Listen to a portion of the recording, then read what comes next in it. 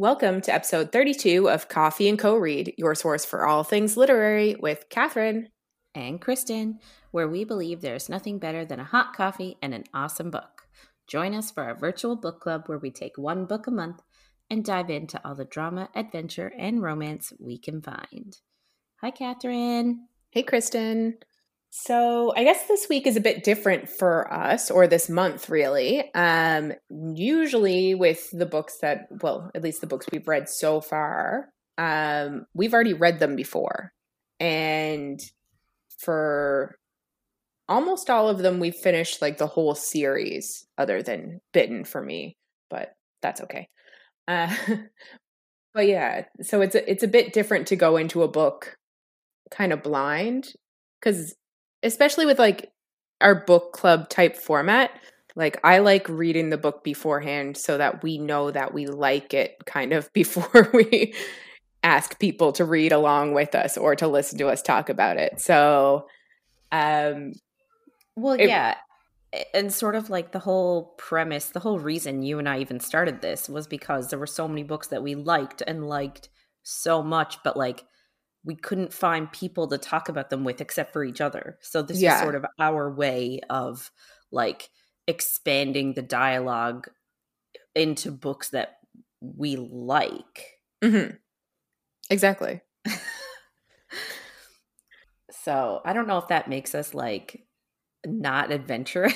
Well, there's just so many books that we love and want to talk about. And like, if there were more podcasts about them, we would listen to them instead of, well, maybe not instead of doing our own, probably both. But yeah, like it is what it is.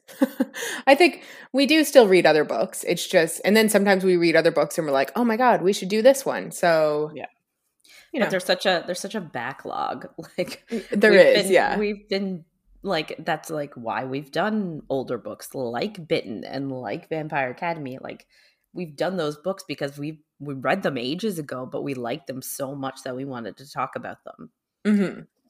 Not that there aren't books out now that we don't want to talk about. There are, but you know, there's an element of nostalgia and like finally being able to recognize like certain books that were not super mainstream.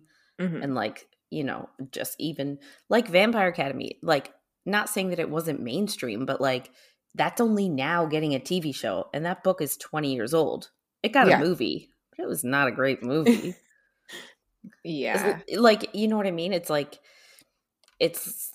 nice that movies that books that, you know, we read ages ago are finally getting recognition.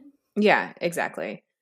And yeah, for Vampire Academy, we really wanted to read it too because we were so excited for the show coming out and we wanted to like be ready. So yeah. There are a few like that. That's why we read Shadow and Bone, really, is because that show came out too. Yeah. So yeah. But yeah, so you're right. Brand new book that neither of us had really heard of before. Mm-hmm. The reason that we sort of picked this book is mainly because we wanted to do something spooky because it is October. So it's like spooky season, and, you know, for some people they're celebrating Halloween. Other people, maybe like Samhain is around the corner, or like the Day of the Dead or whatever floats your boat. So like we wanted to pick a book that was not like scary. Because it's not. I'm not super into like really scary stuff, but we wanted to pick something with a spooky theme. Yeah, definitely. And we still want to do our romance books because that's what we're about. We love a good romance and a happily ever after, an HEA. Because we have been doing primarily fantasy lately. And this one is maybe not quite not fantasy. It's a little fantasy-esque, but it's more romancy over anything else. Yeah, and I feel like some of the other books do have romance as well, but they are majority fantasy, and this is kind of a bit of a flip, but like we love fantasy. That's like really our go-to genre. Mm-hmm. We love the romance, but a great world building and good fantasy. Yeah. We want the romance thrown into that. Yeah. So yeah. So I guess we always kind of talk about how we found the book. Like we said, we were kind of looking for a spooky season book, more so fall book as opposed to actual horror, just to kind of meet what we like. And we had a look on, Instagram, trying to find some stuff, but there wasn't as much yet, probably because it is early in fall now. It barely started, even though I'm not gonna lie, I'm like pretty basic white girl. I love fall. I love Halloween. I like buy Halloween decorations and then put them in my house as real decorations year round. So this is my season, like many white girls. We might have to have a talk about pumpkin spice lattes at some point because we have opinions having worked there and made them. Not there, but an equivalent place. But yeah, so we were looking for obviously a spooky season book, and I literally think it just ended up being a Google of romance fall themed book, and this one popped up, and it sounded interesting. So we were like, we both read the synopsis, and we're like, why not? Let's just do it. And that kind of brings us to where we are. Mm-hmm. So we're just going to get into it. Just a heads up, we are not a spoiler-free zone, and things could get a little saucy. So just a little bit about our book. So it is called The Ex Hex by Erin Sterling. Erin Sterling is an American writer who wrote The Ex Hex, and in September, she actually released book 2, The Kiss Curse. She also writes as Rachel Hawkins and is a New York Times bestselling author of multiple books for young readers, including the popular Rebel Belle series, the Royals trilogy, and the Hex Hall series, none of which I have read yet. Me neither. And yeah, I didn't actually when we first found the book, I didn't realize that she wrote under 2 names. So I'm actually not sure what her name is. But I'd probably be interested in trying them out, the other books. I'd have to see what they were about. So yeah, they sound like they could be good. Yeah. So the actual book, The Ex Hex, is a book about exes. If you didn't guess that. So Vivian Jones and Rhys Penhallow had a cute summer fling when she was 19, but Rhys kind of led her on a bit, and in a drunken teenage heartbroken moment, Vivian and her cousin Gwyn jokingly curse Rhys. But did the goddess realize it was a joke? Interesting. So this book is obviously, so it's about exes and also about witches. So that's sort of, and like it's set during, I think, mainly the month of October. Yeah. Which is sort of why we picked it for our October book. Yeah. I will say, like, it's a very fast read for, like, it's a regular size book, but it reads fast. Yeah, I'll agree with that. Which is nice. Like, it's, I don't know. I liked that about it. Like, I don't know. It's just something I enjoyed. Yeah, it's nice when you're reading a book and you get through it. Like it's not an easy read, but it flows well and you get through it fast. And it's decently fast paced. Like there's not a lot of filler. You know what I mean? Like everything has a purpose. Yeah. It's not a super suspenseful book though.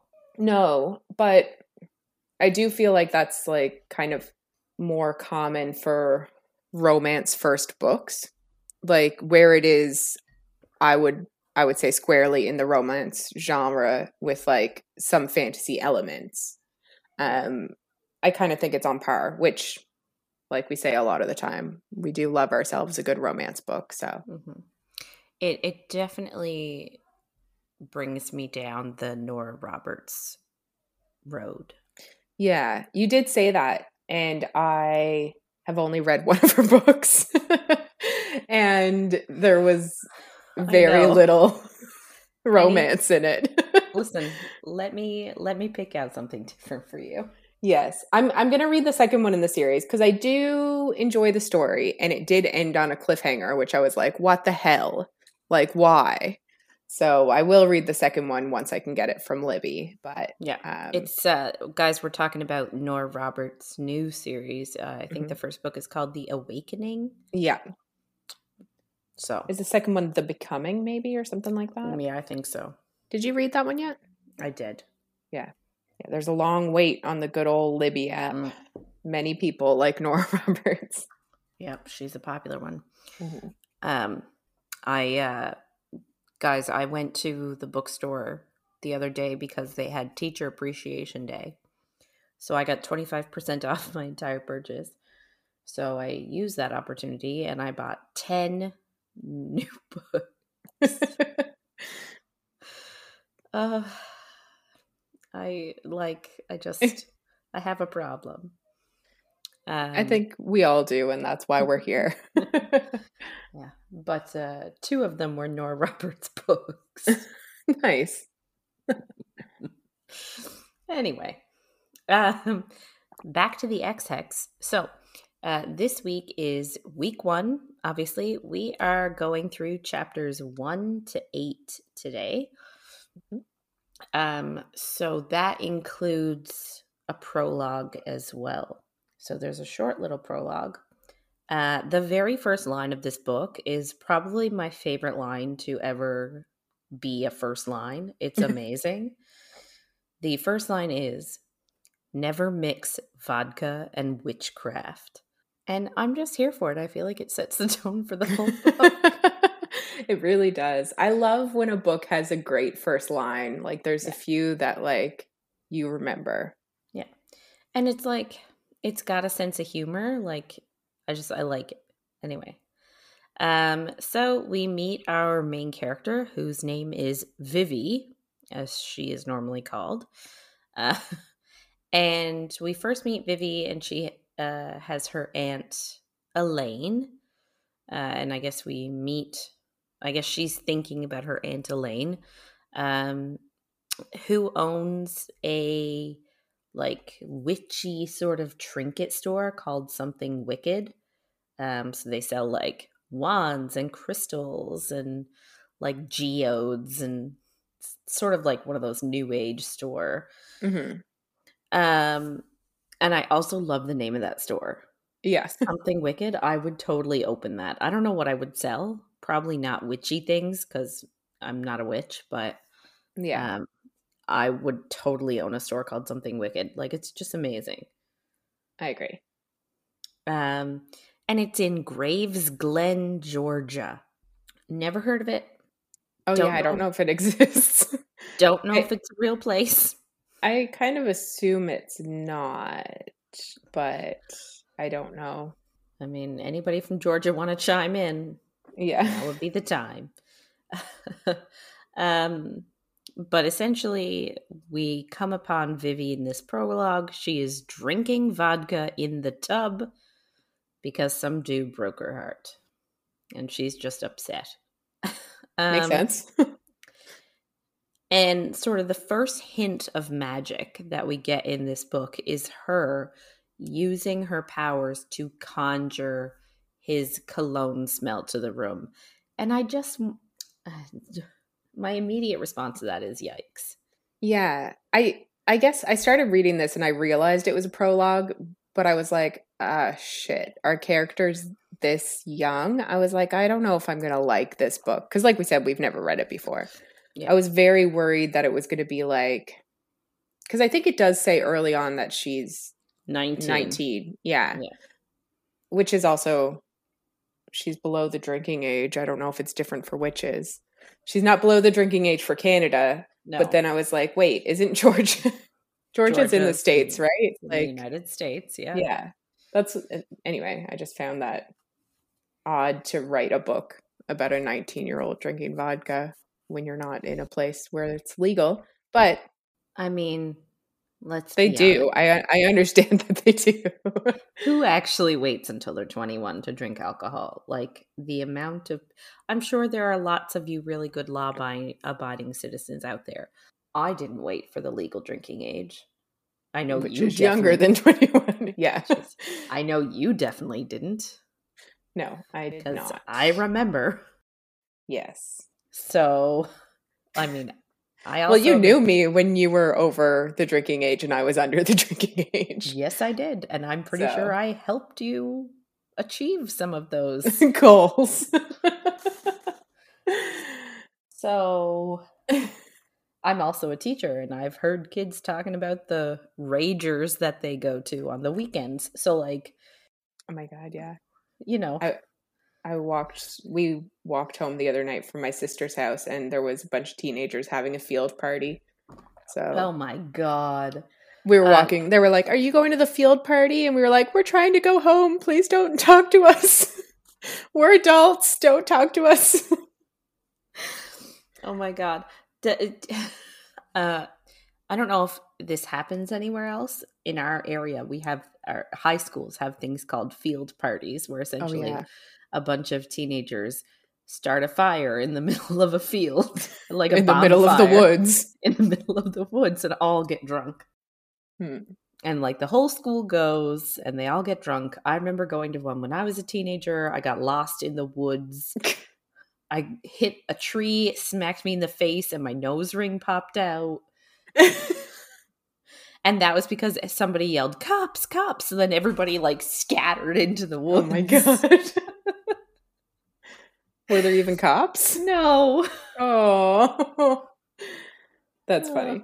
Yeah. And then like I remember we had to walk like 5 kilometers, which is like, I don't know, 2-point-something miles. 3 miles, isn't it? 3 miles-ish. Yeah. Because a cab driver, like, we couldn't get a cab. You know. Fun times. I know. I didn't like the outdoors very much, so like field parties were few and far between for me. That makes sense. But for a lot of my classmates, there were field parties like every other weekend. Yeah. I don't understand why the cops never found out. Like, no one was secretive about it. No, and that's like the one that was near my sister's house. Is like you could hear the music pounding in her house. And like, why didn't anyone else call the cops? Are the cops just too lazy to go out into the woods? Like, I understand. That's what I'm wondering. Like, maybe they just don't have the capacity to like trek into the woods. And like, what? There's gonna be like 2 or 3 dudes. How are they gonna catch them all? Well, yeah. What are they gonna do if they gotta walk into the woods? Are they like, yeah? Teens are like Pokemon. They're gonna scatter. You gotta catch them all.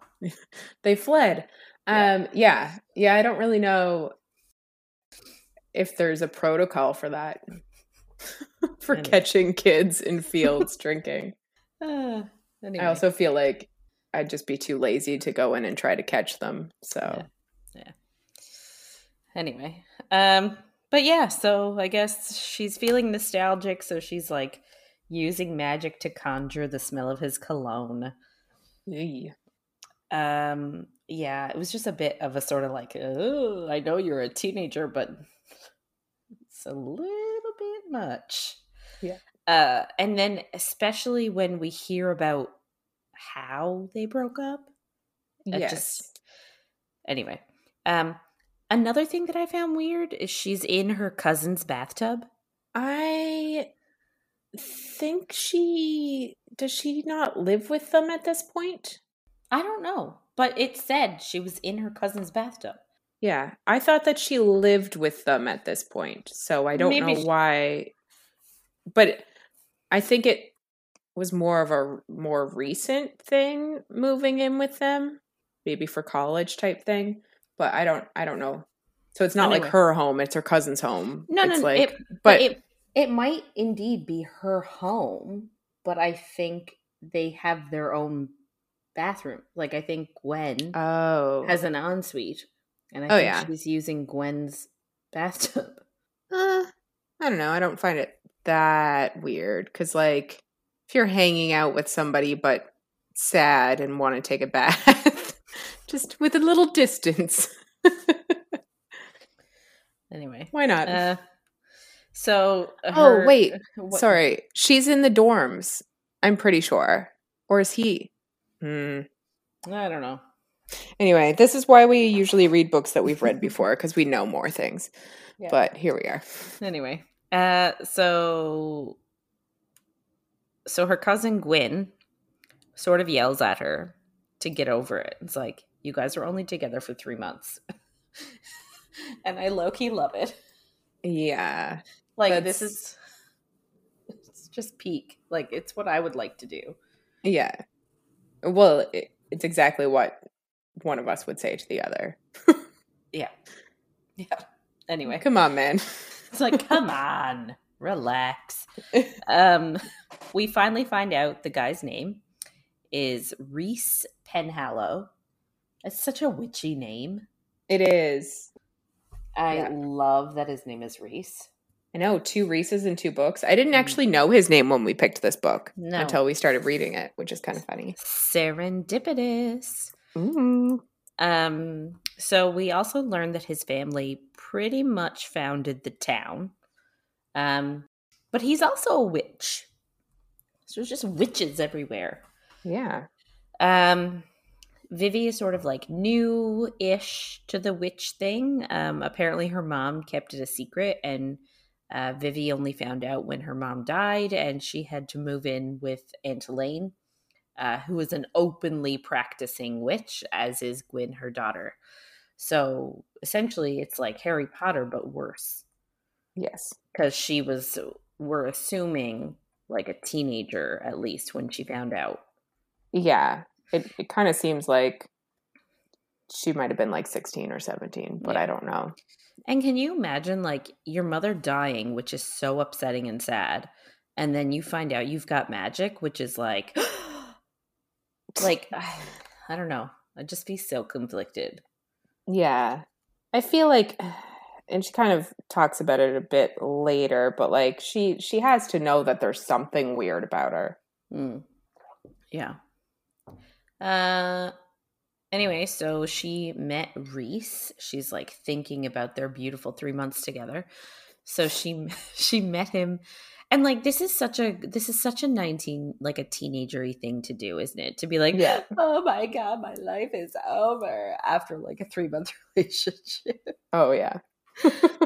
Anyway, so she met Rhys at the Solstice Revel.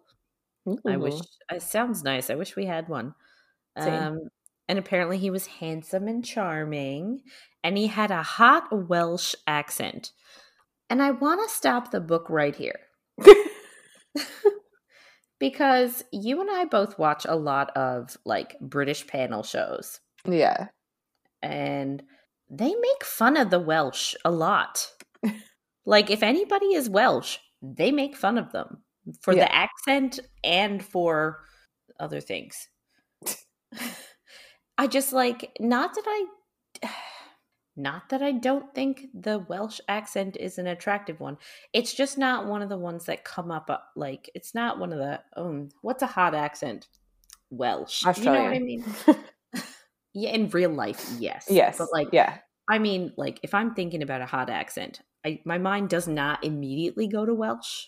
Yes. No, I know what you mean. I didn't realize Welsh was on that scale of hot accents. I kind of feel like she chose Welsh because I think Rhys is a Welsh name or something like that. So maybe she wanted to name him Rhys and then was like, we'll choose. Maybe? I'm not 100% sure, but... There's a lot of Welshness, I think, that goes on throughout this book. And we're going to butcher some names. We apologize to anybody.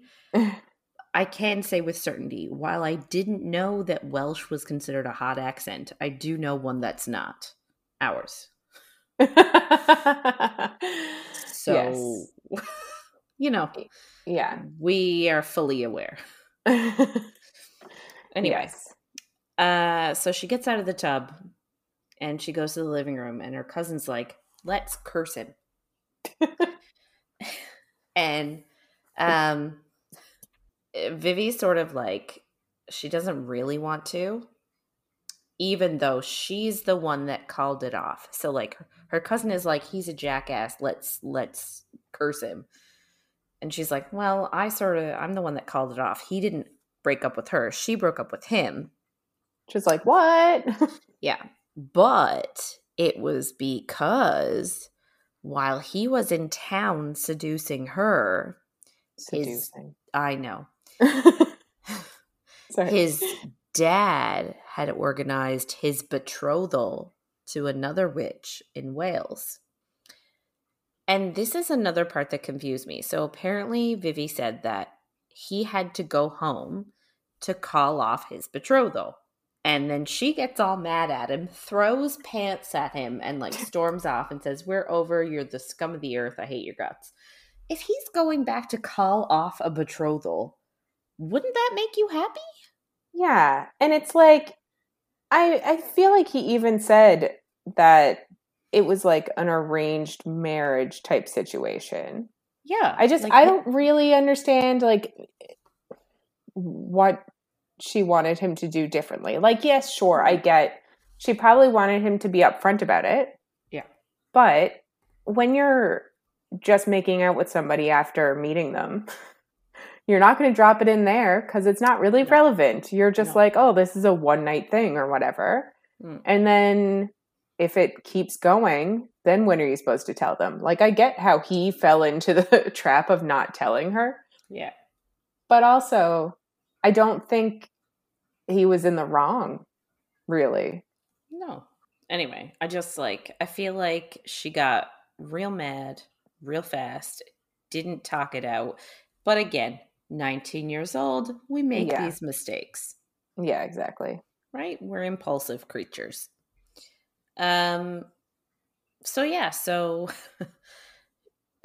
initially Vivi is like, no, we can't curse him. That's like serious bad magic. But I guess Gwyn wants to curse him with funny things. So not do an actual curse, just do like a cathartic, like pretend curse. So they curse him with things like never being able to find the clitoris again, which That'd be bad. But not even bad for him. Who cares if he doesn't find it? Well, he probably won't find somebody to love him. I guess. That he no longer has access to Vivi's vagina. Which, I mean, just don't let him. That's a consent issue right there. They also do something. They say something about like his hair doing that thing. Like, anyway. But after they do like this whole thing and they're like yelling funny curses, she gets serious at the end and she just says she curses him. Like, I curse you, Rhys Penhallow. And all of a sudden, the room goes haywire, like windows slam, one of the candles like shoots right up and it's like a big, huge pillar of flame. And like the power goes like flicky and it's just like, it's obvious that some magic happened. Yes. However, they assume, because they're 19-year-old girls, that, it must have just been a power surge because they didn't do any real hex magic, because I guess there are spells and incantations associated with that. And the candle is from Bath and Body Works. So obviously it couldn't do any real magic. Yeah. And I feel like this is another, like, really, a candle makes a huge pillar of flame and you think that's a power surge? Like, come on, girls. Come on. You know better than that. They do know better. Anyway, this is where we leave the girls. And that is the end of our prologue. And then we have a 9-year time jump. Which I'm here for. Yeah. And I will say a cute thing that this book does is it does switch back and forth POVs between Rhys and Vivi. Mm-hmm. So, sometimes it might sound weird. Like I'm saying, oh, well, she said this. Oh, but then he did this. It's because it does switch back and forth. Mm-hmm. So obviously Rhys is 9 years later and he's in Wales. I think he was originally only 1 year older than her. So I think he was about 20 when they got together first, which would make him about 29 right now. Mm-hmm. He's obviously in Wales and he's heading towards a pub in the pouring rain. It's like the weather is bad. And he reveals that the pub belongs to his brother, Llewellyn. I don't know if I'm saying it right. It's Llewellyn. I'm saying it's Llewellyn. Yeah. So Rhys sort of says that he falls somewhere in between his two brothers in terms of loyalty to his father and his town. Llewellyn stayed close. Like, he runs the pub. His dad lives in the town. Like, that's their sort of familial, like, neighborhood place. Bowen is in the middle of Snowdonia. Like, I'm assuming that's sarcasm. Like, yeah. I'm assuming Snowdonia is not like it's not a real place. Well, I know it's not a real place. I'm assuming it's not like a made up, like a made up country or something for the book. I'm assuming it's just, he's all the way up in like Snowdonia. You know what I mean? Like, yeah. I think you're right. Yeah. Like, and apparently he's been there for a few years. So I think he considers him in the middle. So like Llewellyn stayed closest to home and is the most loyal to his father. Bowen, he hasn't seen him in years. He tends to stay up in that, I don't know, the Arctic, wherever he is. So he is the least loyal. So Rhys is somewhere in the middle. He said that he's been gone for a few months, doesn't say where he went, and that he missed home. Like, he likes Wales and he missed his homeland. Mm-hmm. He goes in, and Llewellyn we henceforth name Wells. That's easier. Thank you. Way easier. That's what Rhys calls him. Mm-hmm. Rhys calls him Wells. We sort of get the hint that Wells is the favorite son. Yeah. So he's the most loyal and he's the favorite. I wonder if those two are related. Oh, I can only imagine. Initially, it doesn't seem like they have a great relationship. Like, Wells seems like pretty stern. Mm-hmm. And I think Rhys sort of says like he's the most like their father. So it doesn't seem like they have a fantastic relationship. They're not like super close brothers, but anyway. We learned that Rhys has a travel company. Interesting. Yes, and he just came back from New Zealand. Ooh. I know. Sounds like a nice, relaxing travel getaway, I guess. I've never been. I know you have. Yes. So he talks about how, like, obviously his career is not magic based. Like, he's not really doing anything. He's not involved with his family business or anything like that. Mm-hmm. So like magic obviously plays a part in his life, but it's not everything in his life. But he says, so like his travel company is catered towards like non-magic people, muggles. So he plans them great trips, and he uses his magic to sort of make sure there are no delayed flights, nobody gets food poisoning. So like his company has a really awesome reputation. Which would be awesome. Like, I know. I want that for my trip planners to know. have some magic to make I know. everything Or go like, right. yeah, to make sure you're not like sitting on the tarmac for hours and hours due to like, you know, mechanical issues or something like that. De-icing the plane in the middle Yeah. of, what was it? Fucking June? Like, ugh. God Yeah. damn. Yeah. His brother essentially tells him that the storm is happening right now because his dad is being a cranky pants. So, essentially, the big storm raging outside, all the rain, is his dad having a hissy fit and being Which is cranky. wild. I know, it's like, can you not like, can you just regulate your own emotions, please? You'd think it wouldn't be that hard, but Well, it like, is. my kindergartner is learning self-regulation in school. Yeah. Like, why can't this like 60-odd-year-old man do it? Anyway. So I guess Rhys is sort of like, and Wells is actually like, well, what did you do? Because it's raining and it's a storm and it's cut our father. So what did you do? Yeah. So I guess he's like, you got to go on up to the house. So he leaves the bar like immediately. Like he gets there, he's there for like 5 minutes and has to leave again, and walks up to their manor house. And he says it's like really sprawling and really dark and moody and edgy and like gothy. It's like your stereotypical witch house, I think, like gothic witchy house. He says he hates it. Which is cute. Yeah. I guess he would like something a bit like lighter and happier. He said his mom died when he was just a few months old. So like, I wonder if that's part of the reason why his dad's a dick. Well, yeah, but he's also 29. So, like, and I know grief doesn't really leave, but you can learn to not be a dick over 29 years. You can. That's true. in case you didn't realize. I mean, I've learned. Yes. So I guess his dad sort of like just doesn't approve of him and thinks that he's wasting his talent as a warlock. Those were his dad's words.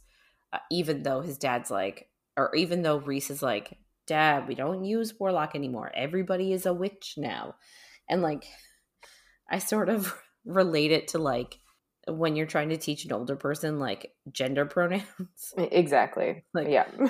It's they, them now, not, you know what I mean? And they're like, what? Yeah, exactly that. That's what it feels like to me, except it's witches and warlocks.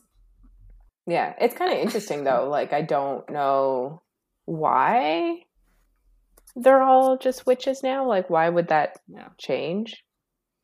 But I also want to know the difference. What's the difference between a wizard and a warlock? Just in general, I don't know. Because Harry Potter is a wizard. You're a wizard, Harry. Is it the difference between Welsh and... I don't know. But anyway. So his dad says, like, you need to be a productive member of this family. And, like, they really do not have a good relationship at all. No. He still, like, seems to want his dad's approval a little bit. But, like, his dad is a straight up dick. Yeah. Yeah. So, yeah, his dad wants him to be productive. So he's like, I'm sending you back to Graves Glen. And of course, what? I know. Well, I mean, we need to have a story. Do we? So, of course, that made Rhys think of Vivienne, as he calls her. He doesn't call her Vivi ever. He calls her Vivienne. And how she tasted. Ooh. Like, but I wonder, I don't actually. I wonder what his term for like what he means when he says tasted. Just like kissing, or are we talking like her vagina? Is that what you're trying to say? Are we talking her vagina? Yeah. I don't know. I don't know. I'm just putting it out there. Like, he literally just said, I thought of Vivian and how she tasted. So, Yeah. like, and we'll see later on, he is quite the eager beaver. Because beaver is another word for vagina. So it is. Yeah, so I guess his dad is sending him back to take part in the Founders Day celebration. And every 25 years, a Penhallow has to go back to Graves Glen to strengthen the ley lines. So apparently Graves Glen is a spot in Georgia that has a weak veil and strong magic. So they have ley lines there that I guess help. I don't even know. Like, it doesn't really explain. It really doesn't. I guess, like, well, it doesn't really explain magic super well in this world, but it seems like it's very related to the earth, for a better word, or like maybe you're more powerful when you're near this place is kind of how it seems. Yeah. Interesting. Yeah. So, I guess he thinks about how, like, that summer, his whole reason he went back is because he took some courses at the local college. The local college is a human college, but it also teaches magic to witches in secret. It's like a secret secondary campus, like an adult Hogwarts. It sounds amazing. I know. I'm just jealous. That is it. Yeah, I want to be invited. Where's my letter? Exactly. I want to go. Anyway. So I guess Rhys, like, thinks to himself that, like, his father's approval still matters to him, which we kind of said already. And he said that the last time he tried to earn it, it cost him Vivienne. What does that mean? Which we know what that means, because we do know what that means. His dad wanted him to marry someone, so clearly it's something to do with that. Yeah. So I guess this need to have the approval of his father made him agree to go. So he's going back. I also think that it would have been hard for him to say no. Like, his dad seems very, I don't know the right word, authoritative, maybe? So, like, he's not somebody that you can say no to. Yeah. So he agrees to go. He goes back to the pub, and he tells his brother Wells everything about, like, I guess he's been keeping this to himself this whole time, but he tells his brother everything about his encounter with Vivi 9 years ago, and sort of like he's like he sort of expresses that, like, he doesn't think his dad understands what he's asking him to do. Like, he's not just asking him to go back and strengthen the ley lines and go to the Founders Day thing. Like, he's asking him to open a box that he had shut. Yeah. But it's also because he didn't tell anybody anything. No. It's not like, how is his dad supposed to know what he's going through if it seems like he keeps a lot of stuff to himself. But at the same time, his dad also doesn't seem like the type of dude where you would just be like, hey, like, I can't go, my ex is there. Yeah. Yeah, no, I agree. So I guess his brother Wells asks, like, did you love this girl? And he sort of said yes. He said he may have had lovingly feelings. Lovingly. Yeah. So I don't know. Like, he doesn't straight out say that he loves her or loved her or whatever. Just that he had, like, maybe some lovey-ish feelings, which we both know means yes, but he's too prideful of a man to say so. What is he, Darcy? Mm-hmm. So his plan of attack is to get like in and out super fast, like go in the day before the Founders Day festival, that night strengthen the ley lines and get out the next day. Like he wants to be there 2 days tops. Yeah. So that's his plan of attack. Then we change to Vivi's POV. So I'm loving it. So she's a teacher. She's a professor at the college. And the very first scene that we get is her grading papers, and all of a sudden one of the papers starts screaming, and it's because she used magic to suss out like a cheater. And I love it so much. I do too. It's amazing. I want it so bad. Like so bad. Yeah. I just want it. I want to be able to do this. Someone teach me. So I guess we meet her, and she's got a friend at the school called Ezzy.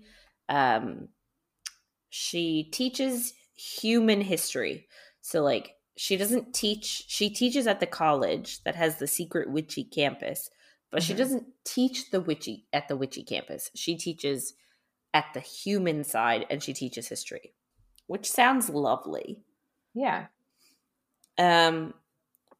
She like, I guess, is walking home, and like she describes the town a lot, and like it seems very Hallmark movie-esque. Yes. Like they go all out for Halloween. So like think of how the Hallmark Christmas movies go all out for, like, they're in these picturesque towns where like everything is Christmas themed. It seems like it's that, but for Halloween. Which is amazing. I would like, if this place actually existed, I would go there because that's like my jam. That's what I want to do. 100%. I would be like, yes, let's go. Yeah. Because that sounds amazing. Very idyllic. So I guess she pops into her aunt's store. Her aunt, I guess, keeps asking her to quit and come work for her. And because the magic store is doing so well, like they've got online sales, they've got in-person sales, like apparently they're just doing good. But Vivi, she loves her job, she loves the campus, and like she loves just the feeling of stability and safety that the campus gives her, I guess. Yeah.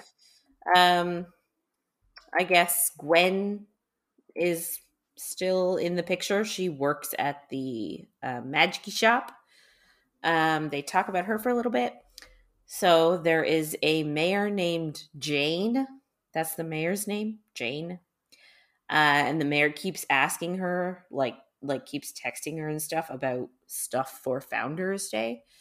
And I guess Aunt Eileen sort of insinuates that it's because she has a crush on Gwyn and wants to sleep with her. And Gwyn's like, well, that's not true because we've already slept together. And I just love it. Yeah. And I like too how we've she's dropped this like same sex sort of, not quite a couple, but almost like a couple, but doesn't address it at all. Yeah. Like we get this little snippet and we might get one more, but like that's it. It's very like, this is just how it is. And I love it. Like I really like that that's how she's doing it. She's playing it well. I agree. So the mayor then texts Gwyn and tells her that they're sending a penhallow. And it's just like so ominous, like, ooh, a penhallow. And everyone's like, uh-oh, and sort of hoping that it's just not Rhys. Yeah. Sin. Poor Rhys. I know, but like at the same time, would you want to bump into your ex at the Founders Day celebration? No. No, you wouldn't. I would not. Yeah. So I guess Vivi and Gwyn decide to do a spell together to figure out if Rhys is coming, if like it's going to be Rhys coming or maybe one of the other penhallows. And it's not like really a spell. They just do some tarot cards. They talk briefly and they're like, we haven't actually done a spell together since senior year of college when they accidentally summoned an angry elemental spirit, and Vivi lost her eyebrows. I can see why you'd stop doing spells with your cousin then. Yeah. I feel like, again, we're mixing alcohol into this. That's true. Anyway, so I guess they break out the tarot cards, and it turns out that Gwyn painted them. She is a great artist. And yeah, they sound cool. I know, they do sound really cool. So Vivi sort of admires them, and she thought of how connected Gwyn was to magic and said, like, it was effortless for her. And she says that whenever she does a spell, it makes her pause and sort of like hold back. Like she's it seems like she's just holding something back. Whereas for Gwyn and Elaine, it's like magic was as easy as breathing. Mm-hmm. And like, I don't know, I half wonder if that's just due to the fact that she found out so much later in life. Yeah. I feel like when I first read it, I was like, oh, this is going to come up. Like this, like they accidentally cursed him and she lost her magic because of it. Is like something that I thought was going to happen or something like that. So yeah, it's interesting. Yeah. I did think this was going to be a bigger plot point than it turned into, but anyway. So they use the tarot cards to predict, and they find out he is the one coming, of course. Mm-hmm. But Vivi's like, oh, I mean, I don't care. Like, doesn't bother me at all. And we're like, come on. Yeah. And Gwyn's just sort of looking at her like, come on, bitch, I know that you care. Yeah. And she's like, no, like, I've had 3 whole boyfriends since then. It's like, that's been 9 years. You've had 3 boyfriends in 9 years. Well, maybe it was 3 years each, and they had very long relationships together. I don't think that's true. I don't either. But... You're trying to give her the benefit of the doubt. Yes, I am. So she sort of thinks back to like the night that they've cursed him. And she sort of has to think to herself, like, it's fine. Like, I didn't do anything. Nothing happened and blah, blah, blah. And she's just sort of talking her down and being like, oh, I'm probably not even going to see him. And like, it's not a big deal that he's coming. Like, it doesn't really matter. Yeah. And I just want to say, like, sure. Yeah. What are we reading then? If you're not going to see each other. Yeah. But that's exactly what I would do if I found out that my ex was coming. I'd be like, oh, well, I guess I won't go to this thing and then I won't see him anyway. Yeah. I'll just stay in my room for like the few days and hopefully that's it. Yeah. I'll miss him completely.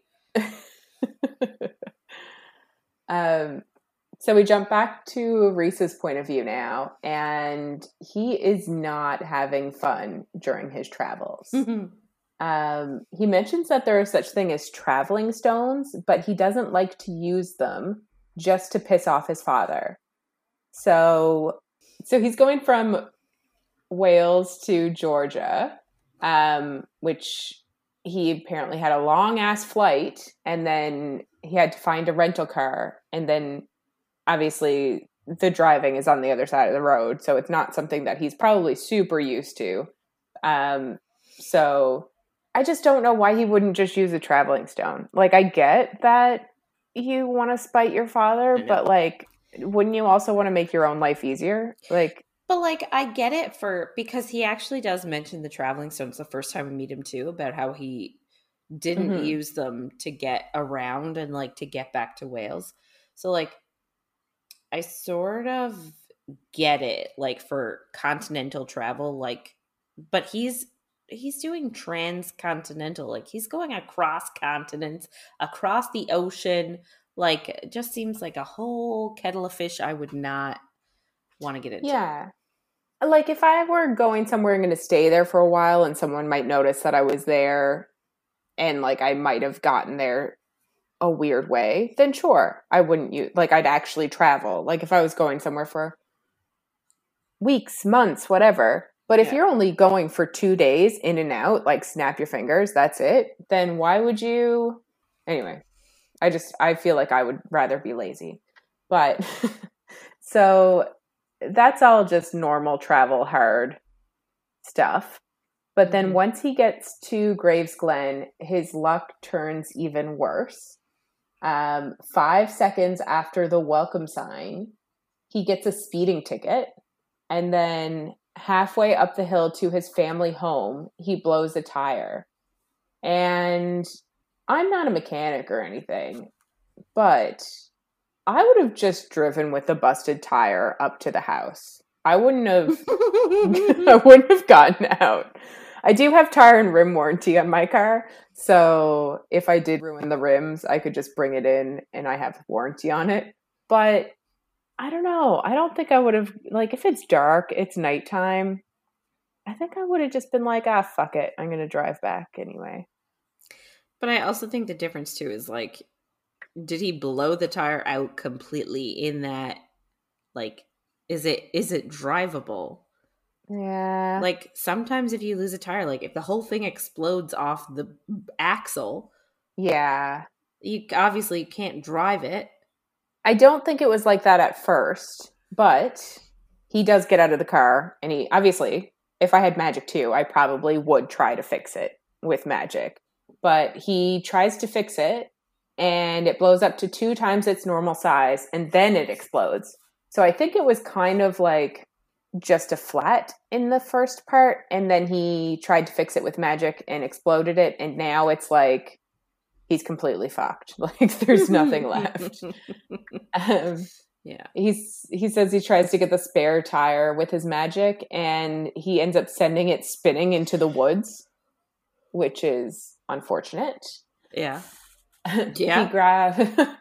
He grabs his bag and gets ready to walk the half mile to the house, which isn't too bad. Like a half mile, you can do that, I guess.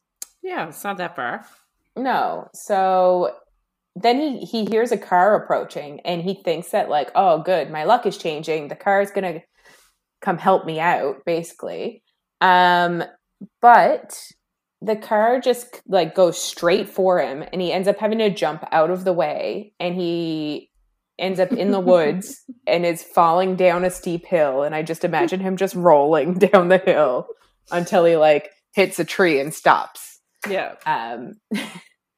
He says that he ruins his leather jacket, like he heard it rip or something, which I think is very sad. Yeah. I'm sure it's a very hot leather jacket based on nothing really, but I'm sure it was. His name is Rhys. Exactly. So the person obviously in the car gets out because they noticed that they almost killed somebody, and is profusely apologizing. And obviously, of course, it's Vivian. I also took her name down as Vivian every time that I talked about her, not Vivi. So we'll see how it can. I mean, you call her Vivian. I call her Vivi, and then also Vivienne. Yeah. Because her name is Enne, so that immediately triggers the French part of my brain. So I just call her Vivienne. Yeah, but she's in the States. I know. I can't help it. I get it. So she starts climbing down the hill towards him because obviously she doesn't know it was him. And she says that she didn't see him until he jumped out of the way and her brakes locked up. Like, it's clearly some bad luck that the brakes stopped working. And she ends up tripping over him and hitting him in the nuts. And it's like, Jesus Christ, can his night get any worse? So she kind of apologizes again, and Rhys says no worries. And she immediately realizes it's him. And she I guess does a little magic spell and like gets a magic light in her hand so that she can see. Because one would assume that if it wasn't a witch on the ground, she probably wouldn't do magic. Rhys can see her now. He's still lying down. But he kind of realizes that it wasn't just Summer and her being beautiful. he really does have feelings for her. And he also realizes, like, as she's kind of looking down on him, that she hasn't forgiven him. And because she does say if she knew it was him, she wouldn't have tried to slow down. So she's obviously surprised to see him and asks why he was in the middle of the road. And he obviously explains that he had a flat tire. And she's like, why didn't you just fix it with magic? But, he's clearly having a night. She explains that she was on the road because she went to her aunt's for supper. She wants to be like, A, I wasn't trying to kill you. And B, I didn't come around here wanting to see you, because like her aunt and his parents' house are on the same, same. It's kind of like a back, but it's like a backcountry road. It feels like, because I think it's like I imagine a dirt road type thing. Yeah, I don't think many people live out there. He asks her how her aunt is, and like she kind of cuts him off to stop the awkward small talk before it even starts. And I'm just thinking, like, he's still on the ground. Like, why? Why doesn't he get up? Like, Rhys kind of thinks of the last time he saw her, and he's like, he was also lying down then, and she was standing over him. But obviously, it's when he told her he had to go back to Wales to get out of the betrothal. Is that how you say that word? My God. Yeah. Okay. Like, kind of like you said before, and maybe my expectations are low, but like a summer fling at 19 and 20, where the guy doesn't live there, you really don't think it's going to last longer than the summer anyway. Yeah. I do think, though, that like at the time, her especially, I think, got swept up in a lot. Like, she got swept up in the whole thing. And I mean, obviously, it never really goes into what she was thinking of for their future. Yeah. Yeah, I just, kind of like you said, I just kind of find it like him being like, oh, I want to cancel it. I don't want to be with somebody else. I find that kind of like romantic and sweet. Yeah. I just don't, I don't know. It seems like she was looking for a way, like the author was looking for something that would cause them to be separated, but not villainize him. Yes. I think so too. So like, what could it be? What can I do to break them up? Yeah.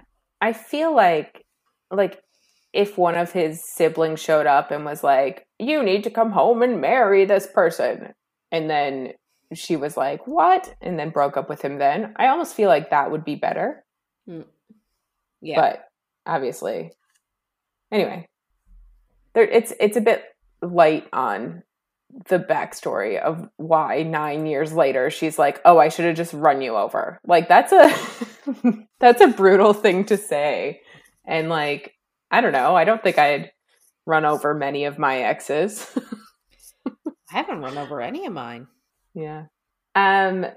Rhys kind of thinks in his head that like betrothals with witches are super common. And at the time, he kind of had expected Vivian to be more understanding and to kind of know about them. But like we kind of said, she didn't know she was a witch. So obviously she wasn't very informed on the culture and that was actually a thing. Because I guess that's another thing too. Like at 19, if someone I was dating said that they were betrothed to somebody, I'd be like, what the fuck? Like, I would find that weird, but it would be different. But I also like, it also seems like, is it also a geographical thing? Because you would think that she would have told Gwyn and her aunt everything. So like, if it was a commonality, like you would think that like amongst witches, you would think then that her aunt and Gwyn would be like, oh yeah, it's actually pretty common. Instead, like, you know what I mean? Like they would have explained it to her if it was common where they are. So I'm wondering if it's like, maybe it's not common in the US. Maybe it's common in Wales and wherever else. I guess. But I feel like she acted so impulsively that, like, even if they did explain to her afterwards and they were like, oh yeah, that's common among witches because we want to keep witches marrying witches to keep power and whatnot, you'd think that, like, she wouldn't really be able to go back to him and be like, oh, they just explained everything to me. I take back throwing things at you and, like, yelling at you and breaking up with you. So, yeah. Anyway, they have a bit of sparring back and forth with words, and just to, like, keep it antagonistic, I think, like, it is kind of like an enemies to lovers trope, kind of lovers to enemies to lovers, like. So it's just trying to set the tone that they don't like each other. It very much reminds me of Hallmark movies when two people first meet and they're like, they have a misunderstanding, but now they're like, we're sworn enemies forever. Yeah. But anyway, while they're talking, Rhys almost makes her smile, and I thought that he convinced her to take him home. He does explain that he's there to strengthen the ley lines after all, and, like, that is helpful to all the witches in the area. So I thought that she agreed to take him home. But anyway, Rhys kind of thinks that, like, almost getting killed by a car aside, he's happy to see her, and he really did like her a lot back in the day. Yeah. Which is interesting. I don't think I'd be happy to see someone that just ran me off the road, but who knows? So yes, she says that she'll give him a ride, and then she starts walking up the hill, and he doesn't move until he hears her get in the car and leave. And I just don't understand why he didn't just get up at the same time as her and walk up the hill and get in her car. She said, like, I don't know if I missed something. Is she, like, super speedy? Anyway. I don't know. He, I guess, finally gets up and tries to, like, make a little magic light of his own, kind of like she had made, but it doesn't work, and it shoots fire into the air and knocks a tree branch down. Oh my God. So it's clearly there's something going on with his magic. Like, I wonder what it could be.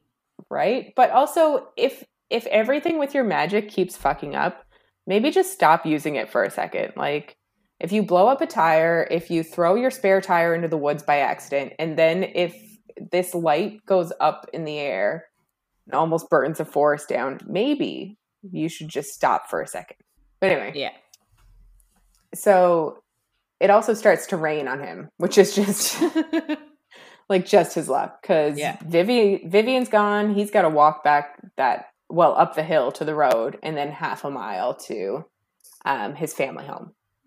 The next day at Something Wicked, Elaine and, which, like you said, is Elaine and Gwyn's shop. Mm-hmm. Vivian is telling Gwyn about her encounter, and Gwyn is kind of surprised that she just left Rhys there. Vivian has apparently told her this story, like, multiple times, and Gwyn says it's her favorite story, and she wants it at her wedding and funeral, which is, like, just kind of cute. And she's really kind of like the friend you need when you're doing a breakup. Yeah, I do really like this Gwyn character. Me too. Yeah. Vivian almost feels kind of guilty, but it's not like he was that far from his house, so she doesn't really feel that bad. And she's like, he's also, like, a super chill guy and really charming, so, like, he'll be fine. But, like, there's clearly still some physical chemistry between them, and you can, like, kind of see it anytime they think about each other, and, like, when they were interacting a bit, you could kind of tell. Yeah. The mayor shows up at the shop. So it's Jane Ellis, and she asks if either of them have seen Rhys. He's apparently due to check in for a speech because it's Founders Day. And Vivian just says that she saw him last night, And now she's just a little worried that like something came and attacked and ate him in the woods where she left him. So Gwyn offers to Jane that Vivian will go to look for Rhys, which I would be like, what the fuck, man? You can't do that to me. Yeah. But of course.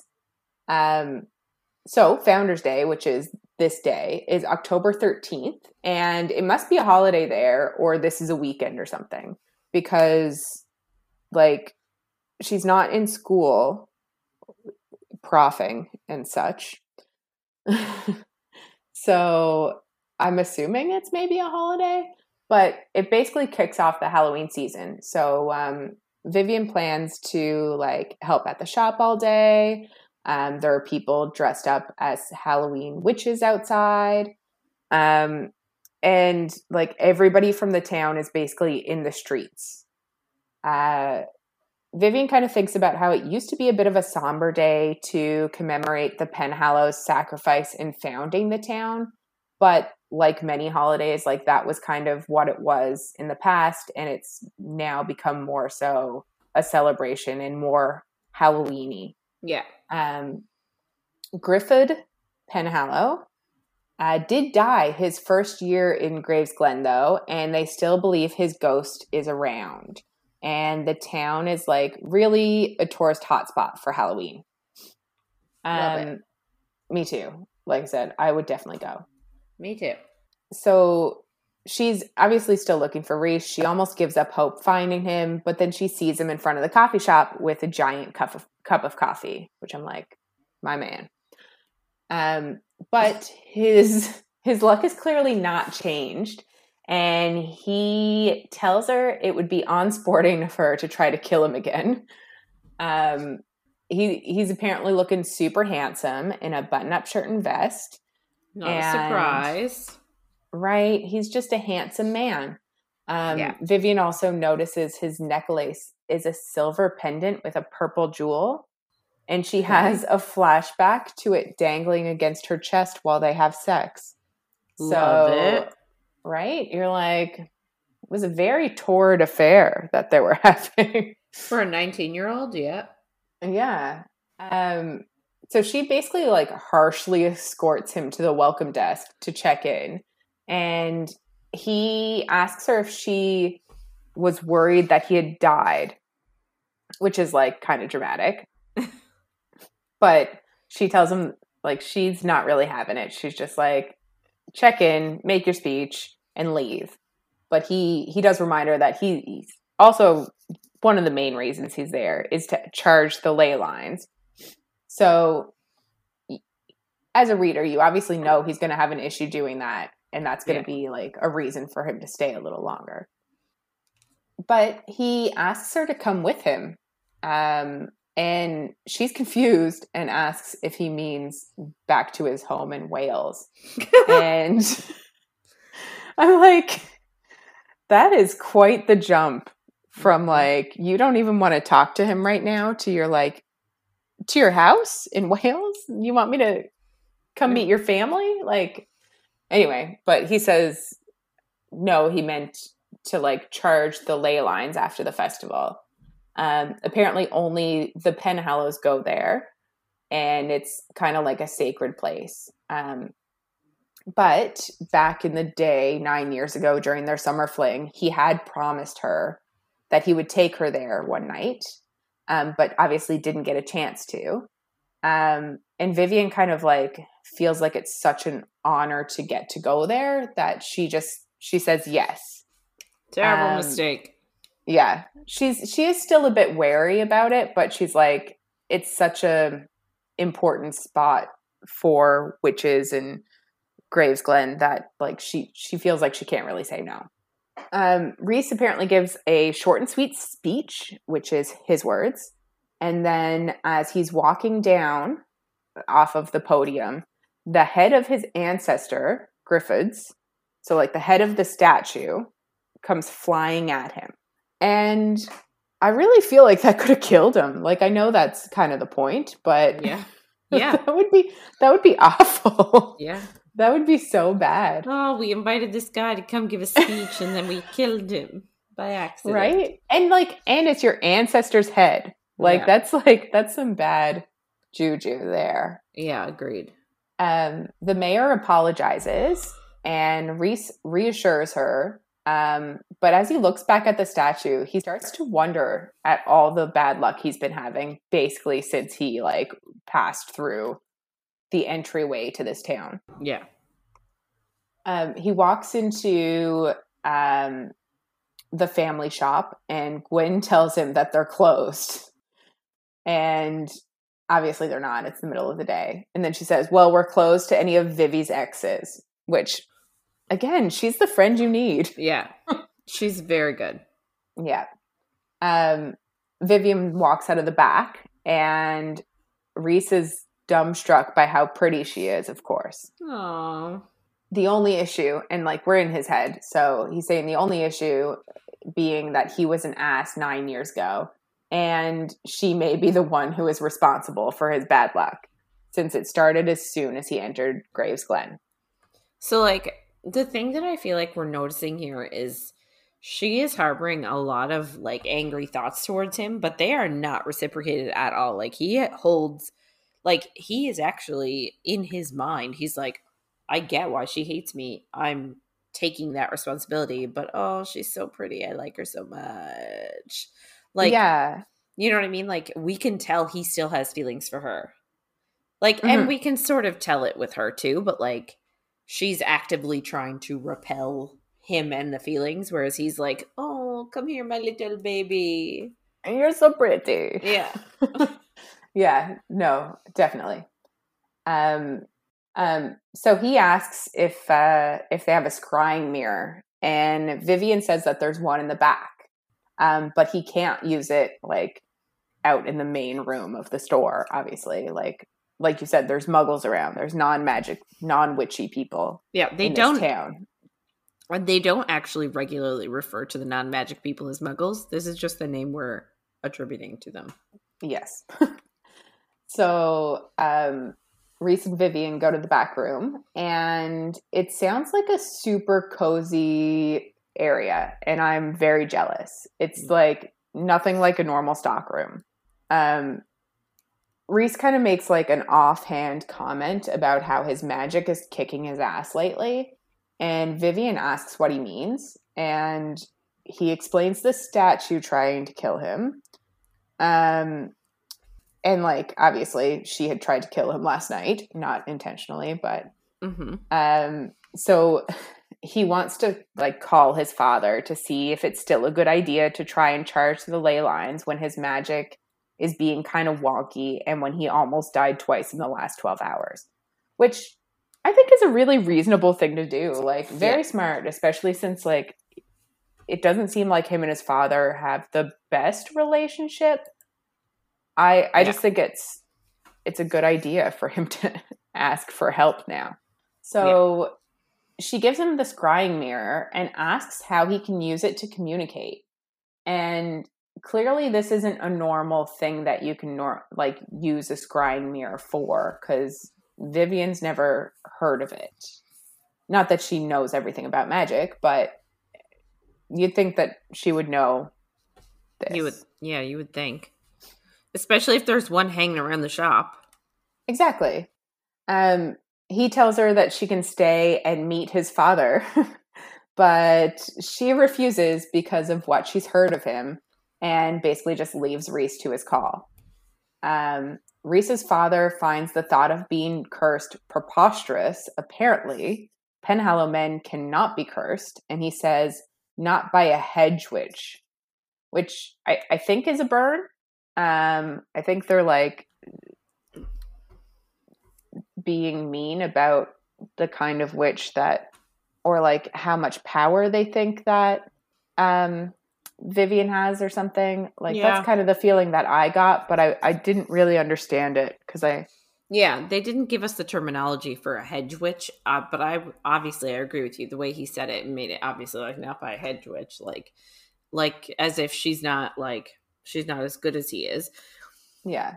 I wonder if they mean somebody who's sort of on the You know what I mean? Like, she's not super involved in society. She sort of stands apart from it. I don't know. Maybe. Yeah. We don't really know, but Nope. so his dad basically just tells him that he's there to do a job and he's got to charge the lines and then he can come home. So he really got no help there, which is obviously unfortunate. Something we expected, though. Yeah, of course. Vivian, on the other hand, goes to talk to Gwyn, and she's worried that they did curse Rhys, which I think is very smart on her part. Gwyn doesn't think it's possible. Mm-hmm. She thinks that Vivian is a little more worried than she should be, and she kind of says that Vivian and Rhys are still sparky, which we kind of just talked about, but it is a cute way to say it, I think. Yeah. Gwyn also thinks that Vivian wants to sleep with him, which, like, I think she does. Yeah. And Gwyn says that, like, the only one who should really be freaking out about the statue right now is Jane. And you kind of get the feeling that, like, Gwyn and Jane are still hanging out or dating or something. Sleeping together. Having sex. Yeah. All of the above, maybe. We don't really define the relationship. Yeah. Rhys comes back out to the main part of the shop and they make a plan, Rhys and Vivian, to meet at 6:30 that night to go and charge the lines. They're in Vivian's car later that night on their way to the ley lines. And kind of like you said earlier, there's really not a lot of filler. So there was, like, it really does jump from, like, make a plan to meet at 6:30. Now it is 6:30. 6:30. Which I liked. But anyway, Vivian kind of wonders if, like, she's in over her head here. Like, this is going to be huge magic, and she only does small stuff. Sometimes she'll apparently go weeks without doing a spell at all. And, like, magic to charge ley lines, you can only assume it's going to be complete opposite of the kind of magic that she normally does. Yeah. She asks him what kind of magic it is, and he says it isn't really a lot. It's just a few words, some razzle dazzle, and then it's done. And it kind of seems like she's a bit disappointed with that answer. Yeah. He does ask her if she was a full potter, which he then explains that what he means by that being, like, did she only find out about magic when she was older? Right. And kind of like I think you said the exact same thing. Like, It was very Harry Potter-like, except for she was even older than he was. And so she agrees, but she says that, like, that's not a thing. Like, that's not a name. You can't just call people full Potter. He does ask if her mother was a witch too. And apparently she was, and she was good, but she rebelled against all things witchy, which is interesting. Vivian also tells him that she did end up doing magic accidentally as a child. She, like, floated herself some leaves that she wanted, and, like, her mother took her aside afterwards and told her that magic was dangerous and not to do it anymore. So there's, like, I felt like there was going to be more to this part of the story. Mm-hmm. And Vivian's obviously very sad thinking about her parents. So they end up getting to the cave now, and they park in front of it, and they can already feel the magic as they're, like, getting ready to enter. And, like, the cave is where the ley lines are. And that is where we end. Yeah. So they're just about to go into the cave, and that's where we stop. Exactly. Because who doesn't love a good cliffhanger? I know, it was a very convenient timing. Mm-hmm. So what'd you think of this week?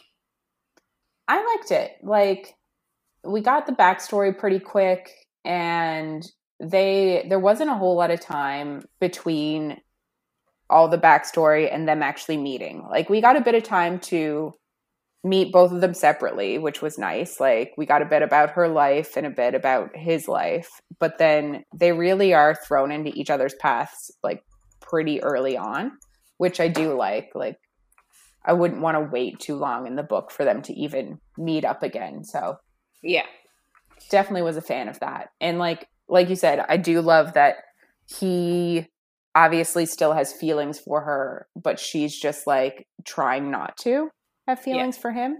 Yeah. Yeah. Yeah. I don't know. I just like, we talked about how like this book is really quick to get through, and like we sort of like that there's no fillers, like, and the transitions are good, but like this is also contributing to the fact that it's like a decently short book. Short. Yeah. So like, I don't know. I wonder if she could have added a little bit more detail to it to make it like a bit more substantial. Yes. And there are certain things that I'm like, I feel like there's more to the story. And like there is a second book, which maybe there's I have no idea what the second book is about. And I do plan on reading it at some point, but I wonder if we'll get anything in that. But like there's little tidbits that you get, kind of like that story with her mother, that I'm like, I feel like there should be more backstory here. And I don't know if it's a seed that she's planting or if it's like, yeah. Sorry. So I just looked it up because you said it. So the second book is called The Kiss Curse. And again, it's sort of pulling a Nora-ish thing. So it's Wells, Penhallow, and Gwyn. And it's their thing. Ooh. How are they even going to meet? Are they all going to go on a trip? I don't know. Interesting. I don't know. It sounds like it'll be good. I hope that Rhys and Vivi make an appearance. Well, I'm sure they will, based on the ending of this book. Yeah. But yeah, that sounds interesting. I was kind of wondering like what kind of direction it would go in. I kind of had a feeling that it would be another couple, but I didn't know.